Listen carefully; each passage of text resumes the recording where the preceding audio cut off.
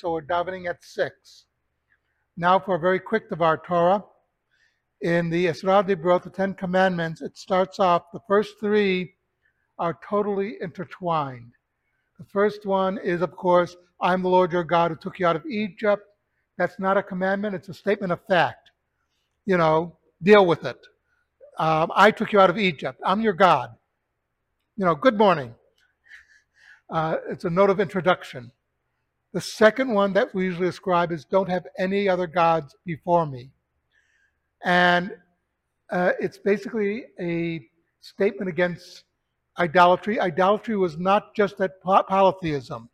It didn't matter if it was one or many gods. It's an idolatry, the gods that you pray to are finite. They were made by human hands. They were made by the human mind. God is above the human mind. He's way above us. He controls us. And we happen to be, like Moshe was a pawn for him. Moshe was not the main instrument that goes out of Egypt. It was God. And that's one of the things that God is trying to get across. The third one is don't take my name in vain.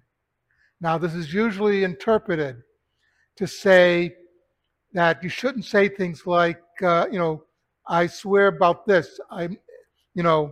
That you use God's name to back up any story you have. That's not it. It's don't use me as an idol. Don't make religion into your idol. Those people who, as we know, will justify anything saying, well, look, there's a Gemara that says this, and that's why I'm doing that. God's saying, don't do that. These are the commandments. Don't mess around and use them to justify any crime that you might be committing. It doesn't work that way. So something very interesting to look at of how these 3 are very intertwined one with the other. Something to think about, Kaddish Rabbanim.